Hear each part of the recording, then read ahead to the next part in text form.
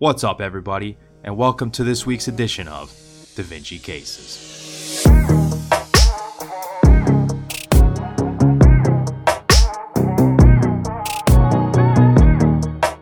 Alright, so the way this works is we've got a clinical case followed by a board-style question. So we're going to go through the question stem, point out the relevant clinical findings, take a look at the question and the answer choices, and then kind of divert for a minute and go through the relevant concepts to answering the question. Then we'll come back and apply those concepts that we went over to answering the question. Alright, so for this case, we've got a 67-year-old female, and she's presenting with a 1-month history of difficulty swallowing, hoarse voice, changes in taste, and left-sided neck pain. So we have an elderly woman. She's got a 1-month history of this difficulty swallowing. So in terms of cranial nerves, what you want to think about there is cranial nerve 10, or the vagus nerve. Hoarse voice, again, that's going to be cranial nerve 10, the vagus nerve. Changes in taste could be either the facial nerve or the glossopharyngeal nerve, which will be cranial nerve 7 and 9 respectively. And then left-sided neck pain, that could be a number of things. That could be some musculoskeletal pain. It could be a swollen lymph node. We'll just keep that in mind as we move along here. Past medical history is notable for Ehlers-Danlos syndrome. So that's significant because they can have joint hypermobility, other musculoskeletal problems. They can also have cardiovascular problems such as aneurysms. So you definitely want to keep that in mind as well. The vitals are 37 degrees Celsius, so she's afebrile. Heart rate is 108, so she's tachycardic. She's got a very elevated heart rate, especially for someone who's resting or not active. Blood pressure is 142/90, so she's definitely hypertensive here. And then respiration rate is 18, so definitely elevated respiration rate. On physical exam, extraocular muscle movements, facial expression, and hearing are intact bilaterally. So extraocular muscle movement, this corresponds to cranial nerve 3, the ocular motor, cranial nerve 4, the trochlear nerve, and then cranial nerve 6, the abducens nerve. So those are all intact. Facial expression is cranial nerve 7, facial nerve, and then hearing intact bilaterally is cranial nerve 8, vestibular cochlear. So those are all intact. So they're just going through the cranial nerves and testing them. Facial sensation to light touch and pinprick is intact bilaterally. So that's cranial nerve 5, or the trigeminal nerve, so that's intact. And then the trapezius and sternocleidomastoid muscles have 5 out of 5 motor strength bilaterally, and so that's going to be cranial nerve 11 would be the accessory, so that nerve is intact. The position of the uvula is shown in the picture here, so again, just getting you practice with looking at pictures like this of patients, especially with unique physical exam findings. So again, this is the right side, this is the left side, here's the uvula, and then you see deviation of the uvula this way towards the right, away from the left side. So that's important to remember. And deviation of the uvula often can involve cranial nerve 9, or the glossopharyngeal, and in this case it's deviation away from the lesion. So if it's the left-sided cranial nerve 9, the uvula would deviate to the right, as we see here. So we want to keep that in mind as well as we go along. The tongue is in neutral position, and that's cranial nerve 12, or hypoglossal nerve, so that's intact. And then we look at here, we test some reflexes. The pupillary and the corneal reflexes are intact bilaterally. So with these reflexes, what you want to pay attention to and keep in mind is really what you're testing is the sensory limb and the motor limb.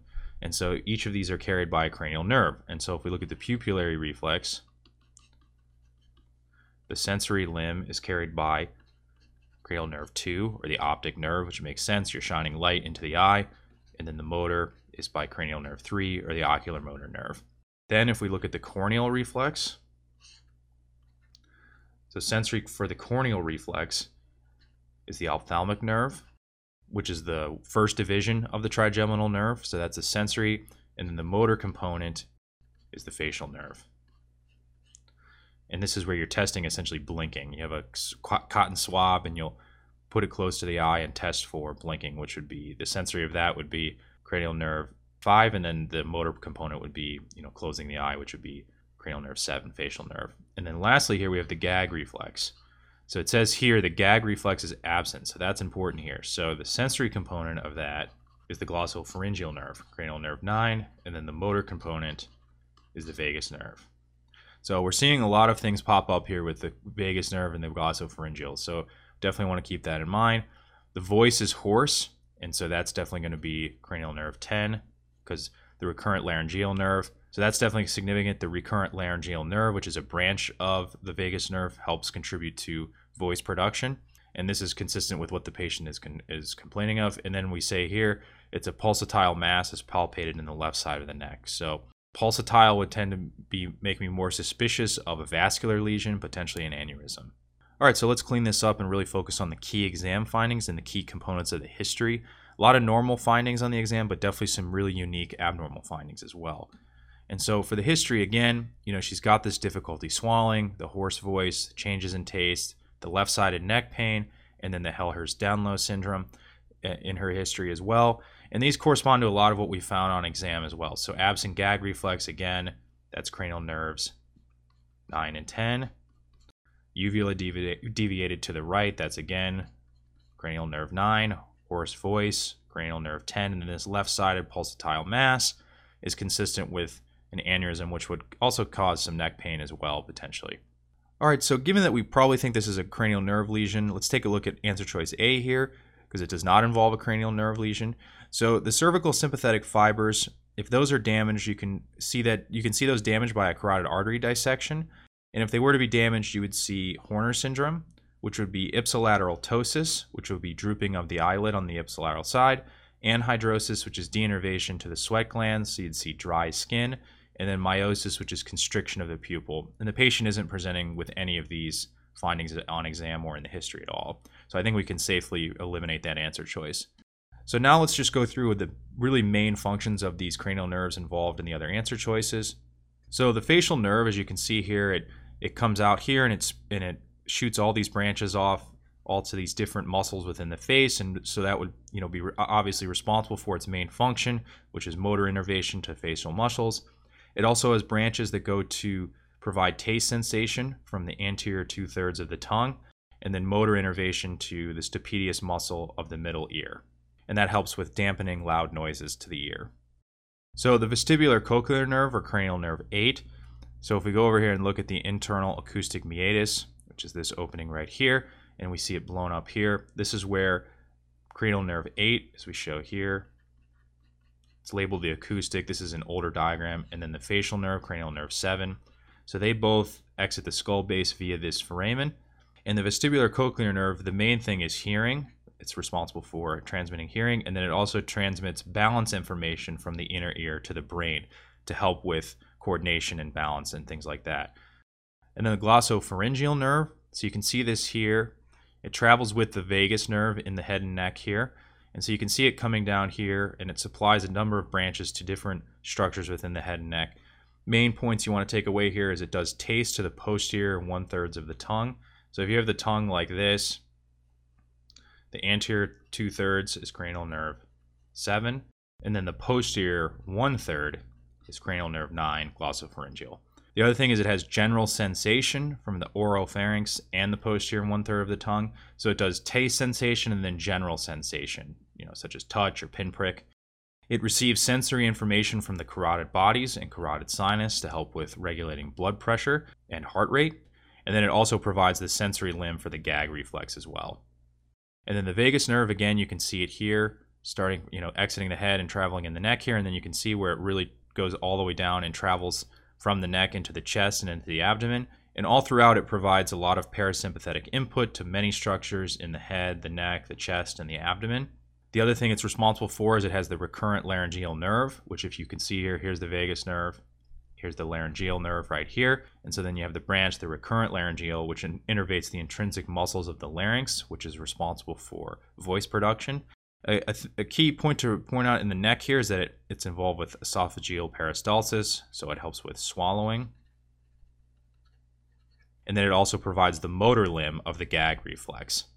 So if we come back here and look at the answer choices, I think it's pretty safe to say we can cross off cranial nerve 7 because they would have facial droop, inability to raise eyebrow, open eye, or smile. And as we say here, facial expression is intact bilaterally. Cranial nerve 8, that you would see hearing loss, vertigo, potentially nystagmus, motion sickness, mainly hearing loss, but you could also see these balance issues as well. She's not complaining of a history of falls or difficulty with balance. And then her hearing, as we say here, is intact bilaterally.